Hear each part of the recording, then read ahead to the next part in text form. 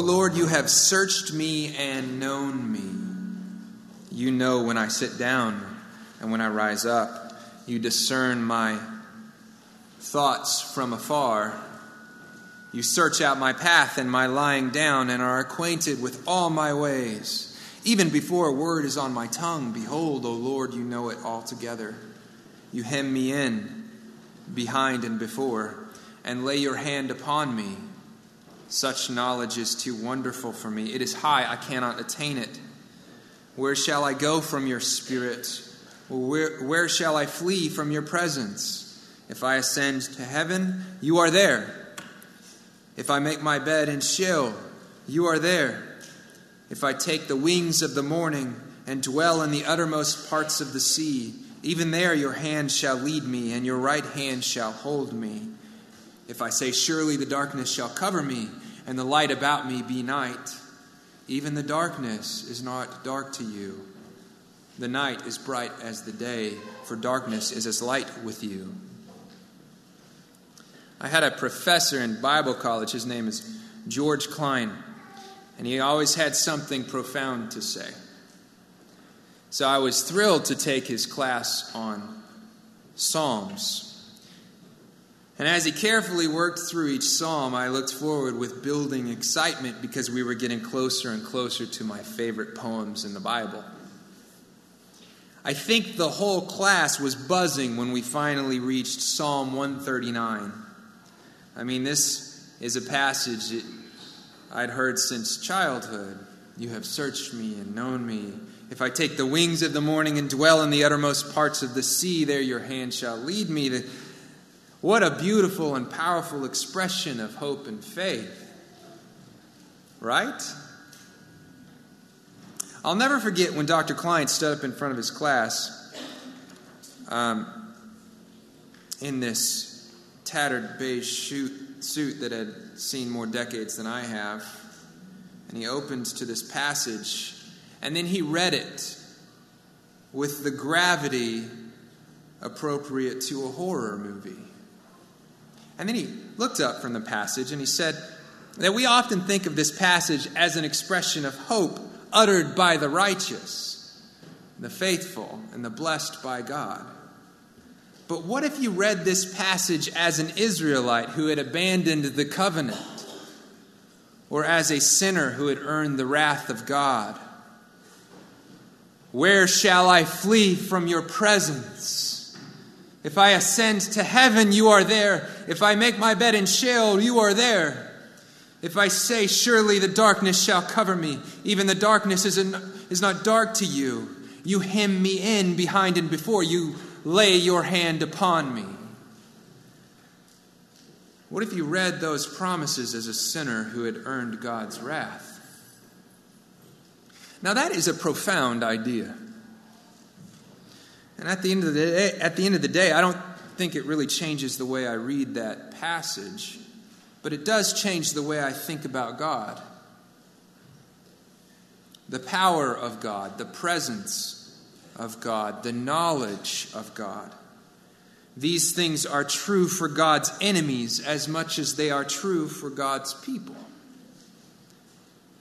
And as much comfort as the faithful derive from the presence of God and the power of God and the knowledge of God, surely this is horror for those who have made themselves his enemies. If you are among his people, the sovereignty of God over all is a source of great comfort. If you are counted as his enemy, the sovereignty of God over all is absolutely terrifying. That's the meaning of our passage today.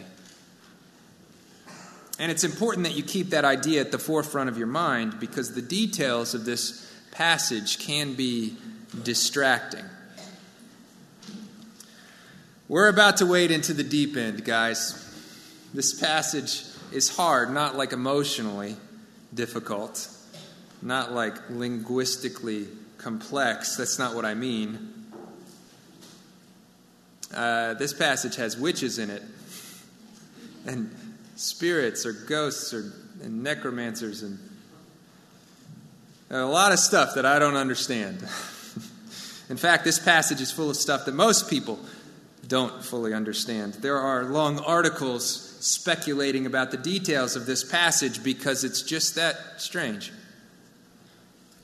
So before we get into those details, I want you to know that we do this sort of thing on purpose. The whole Bible is worth studying, every word and every sentence and every paragraph. Every time I preach, part of my preparation is to try and listen to what other pastors have taught about the same passage. I like to understand where my favorite preachers have landed and how they've applied the passage to their local church. So just about every time I preach through a text, I look up that text in a handful of sermon audio databases online. Here's the thing. Very few pastors preach through Samuel. It became apparent almost as soon as we started this series. I looked up topical or expositional sermons in Samuel on popular sermon archives, and nobody that I really was familiar with had done it. I reached out actually to Brett, and he looked too, and we were both kind of astonished because not a whole lot of people preach through Samuel. After a bit of exploring, we could find a few series that kind of sort of very quickly broadly preached through David's story topically, like leadership lessons in the life of David or something like that. But almost nothing at all was available, and certainly nothing that we found profoundly helpful. And that isn't just true about Samuel. Pastors sometimes hesitate to preach through the Old Testament. And look, that's a big problem. We're not allowed to ignore 2/3 of the words of God. I want you to know that your elders are passionate about working through the entirety of the Scriptures. I want you to know that we believe that even the weird passages are inspired by God, profitable for teaching and reproof and correction and for training in righteousness, that the people of God, that's you and me, may be complete and equipped for every good work. Amen? That's why we're here this morning talking about witches and ghosts. Because this passage is hard, but it's good. So this is a verbal commitment to you from us to preach through every book of the Bible, because every book of the Bible is inspired by God. And just so you know, Brett's volunteered for the Song of Solomon.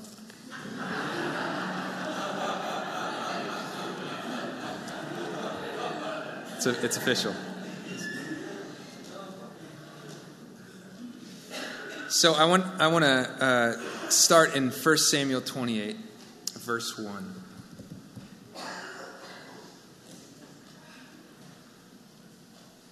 Read with me.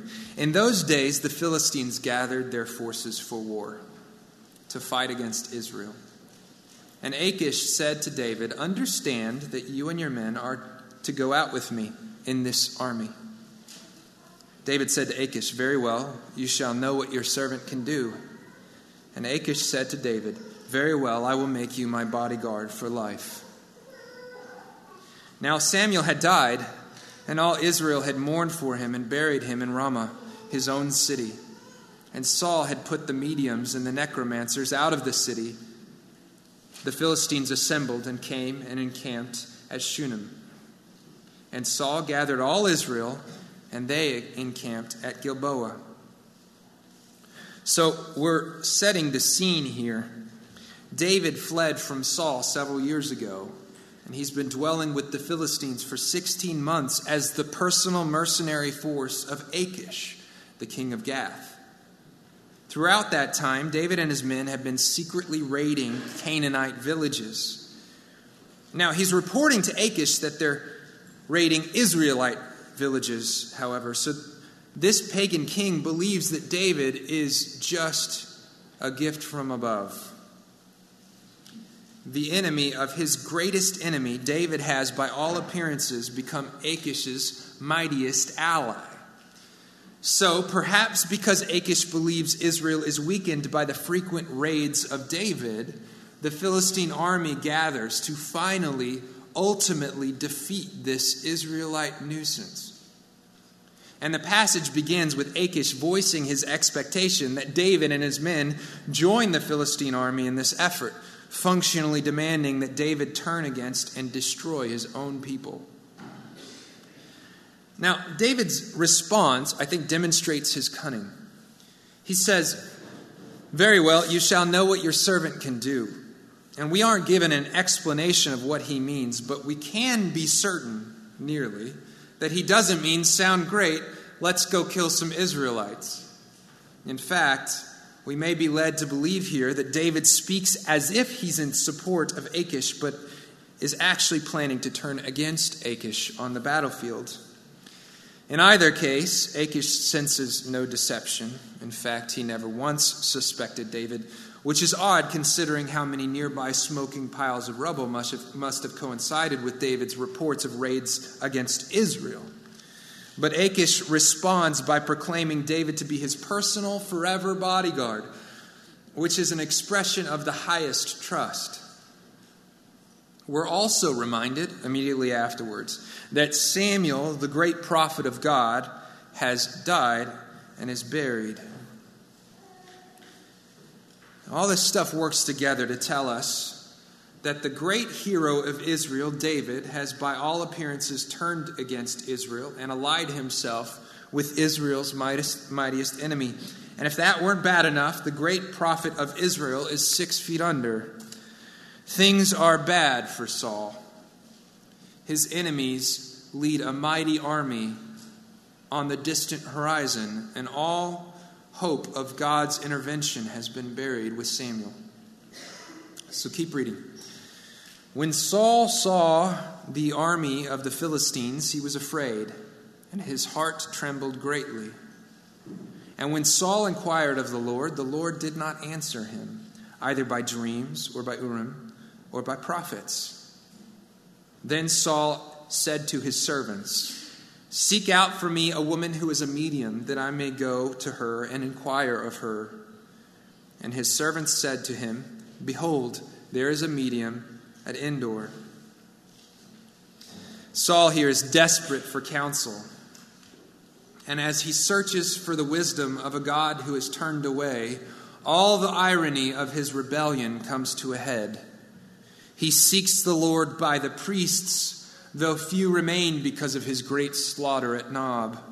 He seeks the Lord by the prophets, though most have fled with David after Samuel declares that God has given him the kingdom.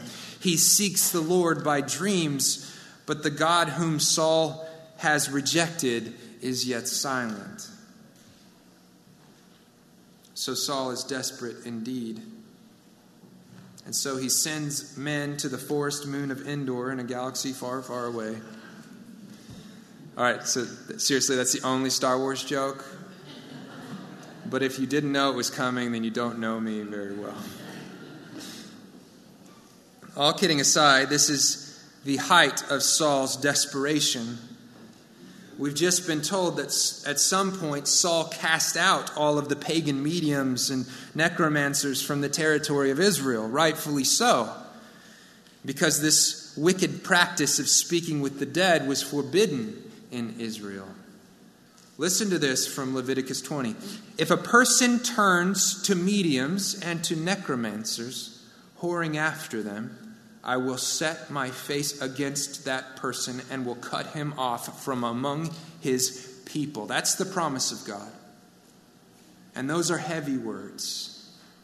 If you turn to mediums and necromancers, I will set my face against you, and you will be cut off from among your people. That's the warning.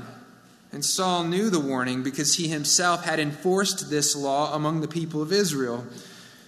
But here he's terrified and he's helpless. He's rejected by God and hopeless without him. So when he feels as if his sanctioned methods of seeking revelation are exhausted, he turns to the wicked and he seeks those who speak with the dead. So this is where the passage begins to get weird. Let's start asking questions. First, what is a medium? And what is a necromancer? So the first thing you should know is that the Scriptures don't have an awful lot to say about how they do what they do, which is probably the thing that I find most fascinating, and I don't have a whole lot of answers for you. But the Scriptures make clear that mediums and necromancers speak to the dead, and they speak on behalf of the dead by engaging in some sort of wicked, pagan, demonic practices. These are men and women who have developed the ability to reach beyond the grave, to summon the spirits of dead people and to speak with them directly. And the idea behind this practice is that dead people have something profound to say, some sort of revelation to give to the living. Consulting a medium or necromancer was condemned in the law, not notably because they're frauds, though surely there were some. No, the Scriptures forbid necromancy because God is the source of all wisdom and revelation, not the dead, not spirits, not demons, not idols. Listen to this from Isaiah. And when they say to you, inquire of the mediums and the necromancers who chirp and mutter, should not a people inquire of their God? Should they inquire of the dead on behalf of the living? So here Isaiah asked two questions, and those two questions should, I think, frame for us the desperate foolishness of necromancy. Should not a people inquire of their God? Yes, because God is the source of all knowledge. To turn to another, any other, is foolishness. Should they inquire of the dead on behalf of the living?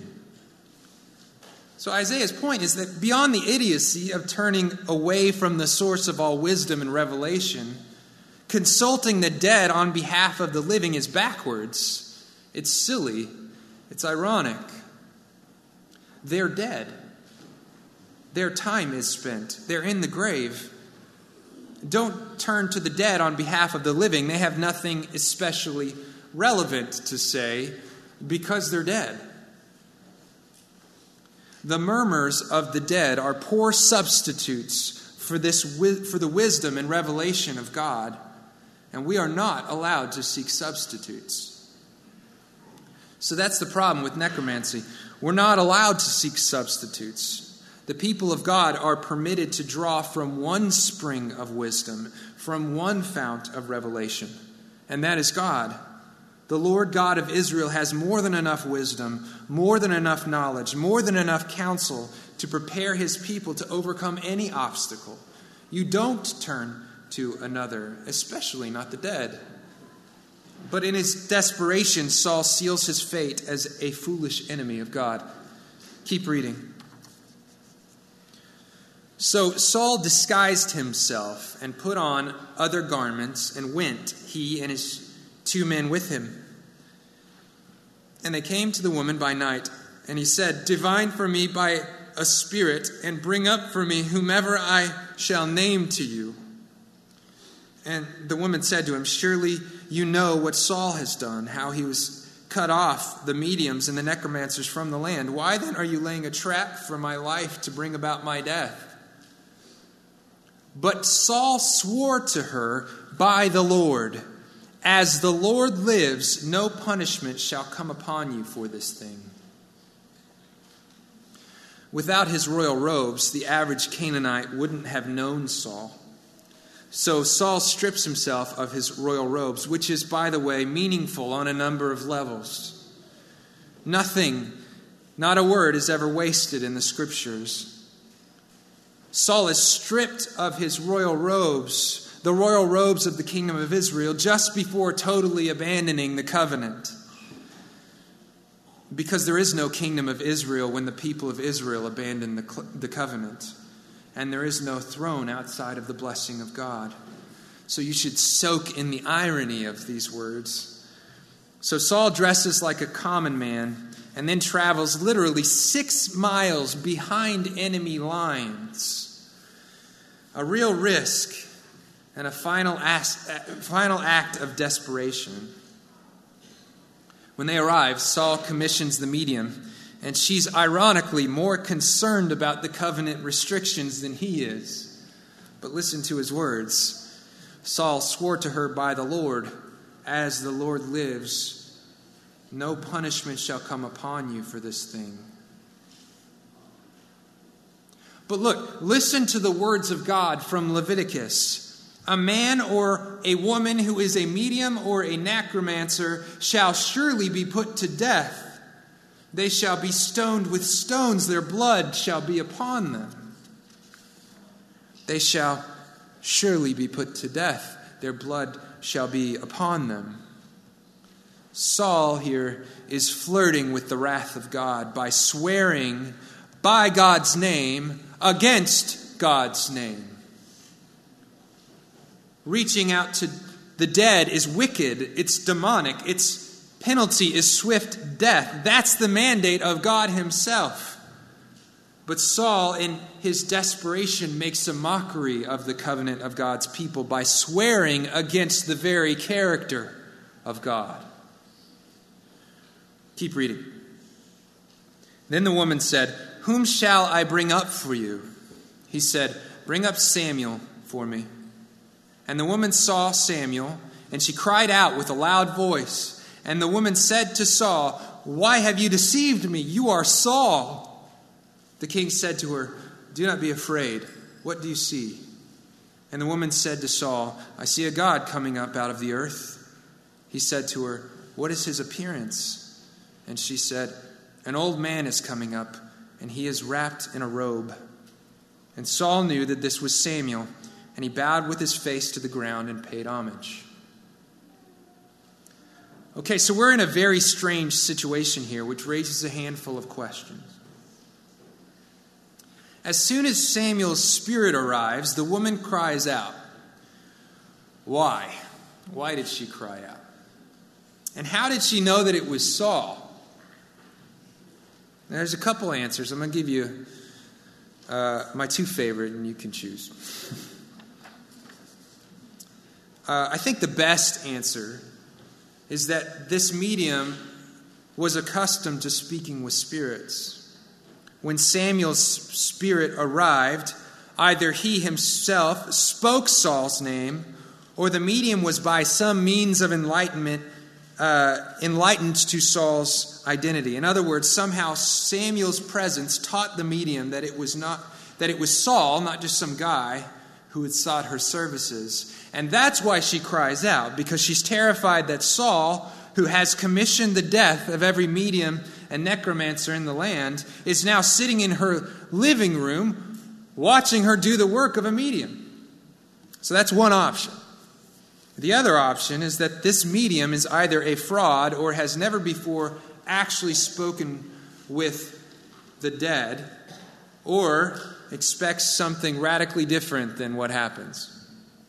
Because when Samuel's spirit arrives, the medium is shocked to see Samuel at all. So when Samuel arrives, she cries out because his presence is unexpected, and then she seems to put two and two together and realizes that if this is Samuel, the great prophet of God, then this must be Saul, the king of Israel. In either case, Samuel's spirit stands before them both, but only the medium is able to see him. Saul is impatient to discover whether this is truly Samuel, so he asks questions.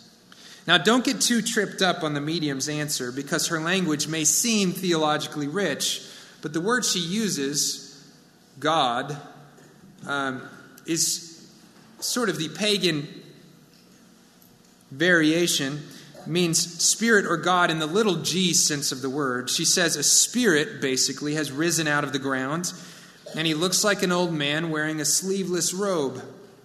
And this is the type of robe that Samuel is perpetually described as wearing. And that seems to be enough to convince Saul that he's standing before the spirit of Samuel. And at this point, he engages in a ridiculous display of homage, honoring the spirit of Samuel far more after he's dead than he ever did when he was alive. Perhaps we're given a peek into Saul's dramatic misunderstanding of the way the world works, because his honor of the dead spirit of Samuel exceeds his honor of even God himself on most occasions. Keep reading. Then Samuel said to Saul, "Why have you disturbed me by bringing me up?" Saul answered, "I am in great distress, for the Philistines are warring against me, and God has turned away from me and answers me no more, either by prophets or by dreams. Therefore I have summoned you to tell me what I shall do." And Samuel said, "Why then do you ask me, since the Lord has turned from you and become your enemy? The Lord has done to you as he spoke by me, for the Lord has torn the kingdom out of your hand and given it to your neighbor David. Because you did not obey the voice of the Lord and did not carry out his fierce wrath against Amalek, therefore the Lord has done this thing to you this day. Moreover, the Lord will give Israel also with you into the hand of the Philistines, and tomorrow you and your sons shall be with me. The Lord will give the army of Israel also into the hands of the Philistines." Samuel's first question is fascinating and loaded with implications. "Why have you disturbed me?" implies, I think, some sort of rest. We're not given any more details than this question, but the text indicates at least that Samuel didn't appreciate ascending back into the realm of the living on this brief occasion. Saul's answer is expected. He relays the events that precede this conversation briefly and acknowledges the root cause of this circumstance, that God has turned away from him. Apparently, he expects Samuel to somehow act independently of God and somehow to thwart God's purposes, because he finishes by saying, "Therefore, I have summoned you to tell me what to do." Samuel's response is exactly what you'd expect for him to say, because it's exactly what he says when he's living. Samuel says, "If the Lord has turned from you to become your enemy, why do you ask me?" He reminds Saul that he has made himself an enemy of God by breaking the covenant and ignoring God's commands. And all of that is a pretty standard response that you may have expected, but his last words go further than ever before. He says three things. He says, "The Lord will give you into the hand of the Philistines." He says, "The Lord will give Israel together with you into the hand of the Philistines." And then he says, "Tomorrow you will be with me in death, both you and your sons." Here, all of the curses of the broken covenant land heavily upon this rebel king.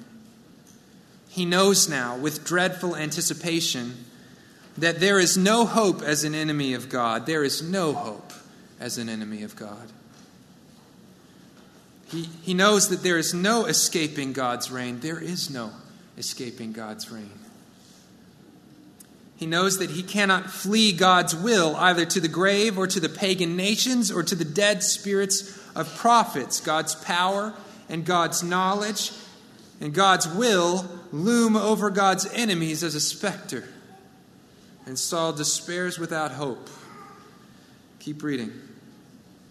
Then Saul fell at once, full length on the ground, filled with fear because of the words of Samuel. And there was no strength in him, for he had eaten nothing all day and all night. And the woman came to Saul, and when she saw that he was terrified, she said to him, "Behold, your servant has obeyed you. I have taken my life into my hand, and I have listened to what you have said to me. Now, therefore, you also obey your servant. Let me set a morsel of bread before you, and eat, that you may have strength when you go your way." He refused and said, "I will not eat." But his servants, together with the woman, urged him, and he listened to their words.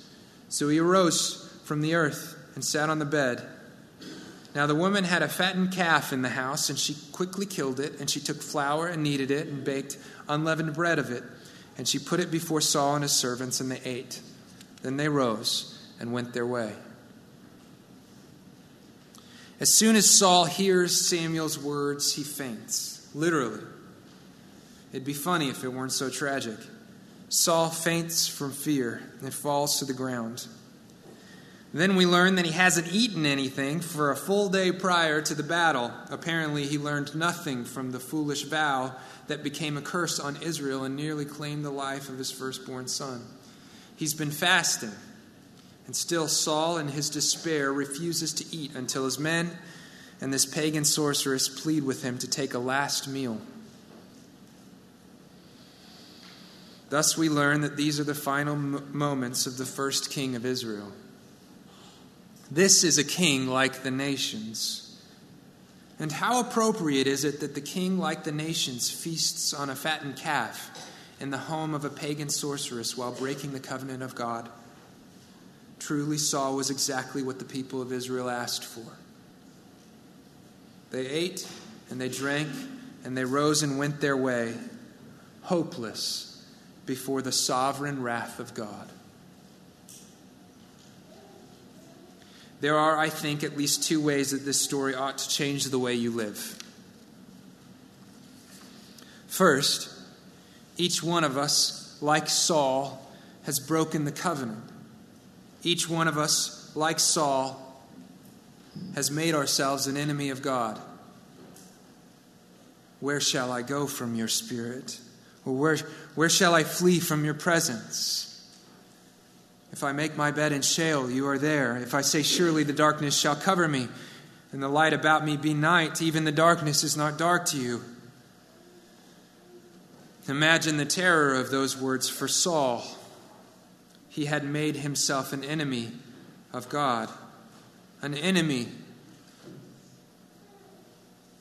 God is an enemy of unimaginable power, of unimaginable influence, of unimaginable presence. Where could he flee from God's Spirit? Where could he flee from God's presence? If he reaches to the depths of Sheol, there is God. If he escapes into the darkness, deep into the pagan nations, even the darkness is not dark to God. The enemies of God cannot escape his might, cannot escape his will, and cannot escape his wrath. You too have made yourself an enemy of God. He who is your only hope is made your enemy because of sin. And his sentence of death is absolute. You cannot escape his grasp. You cannot elude his judgment. God's might, his power, his knowledge, his will are inescapable. So if you cannot flee from the sovereign arms of God, run into them. Sinner, do not remain an enemy of God. You cannot escape his judgment, and he has decreed that the penalty of sin is death. Your death, or the death of Jesus. If you are not in Christ, vast armies loom on the horizon. If you are not in Christ, the might of your greatest enemy should overwhelm you with terror. There is no escaping the sovereign arms of God. Reconcile yourself to the great King over every realm by the mighty blood of Jesus. Christ took the death you earned and offers you the glory he earned. Christ is your only hope. Christ's work can transform the great specter of judgment to an overwhelming hope of glory. Amen. Second, trust in the King who never fails his people. Saul was a king like the nations. Every nation is led by someone like Saul. Every government, every business, every organization, every club. This world is full of Sauls, demanding your allegiance, requiring your obedience, and promising you peace and prosperity. And your every action and word is an expression of trust and allegiance to this king or that. The books you read, the hours of overtime you invest, the people you dine with. These decisions are each an expression of trust and allegiance in a king. Saul failed the people of God. Saul led the people to their grave, to a devastating defeat before a mighty army. And all the kings of this earth are like Saul. Each of them will fail to protect their people. Each of them will lead you to ruin. Set your hope in a king who isn't like Saul. Set your hope in the king who fulfills the covenant. Set your hope in the king who purchases his people and reconciles his people and restores his people and edifies his people and prepares his people and makes a place for his people and returns for his people. All of your actions, all of your words, and all of your time should be spent as an expression of trust in his government, in his return, preparing his people. Amen. Let's look forward to that return at the table.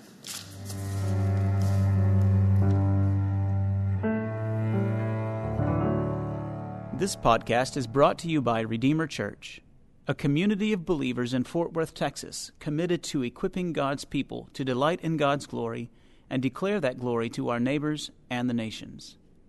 For more information, visit our website at redeemerfortworth.org.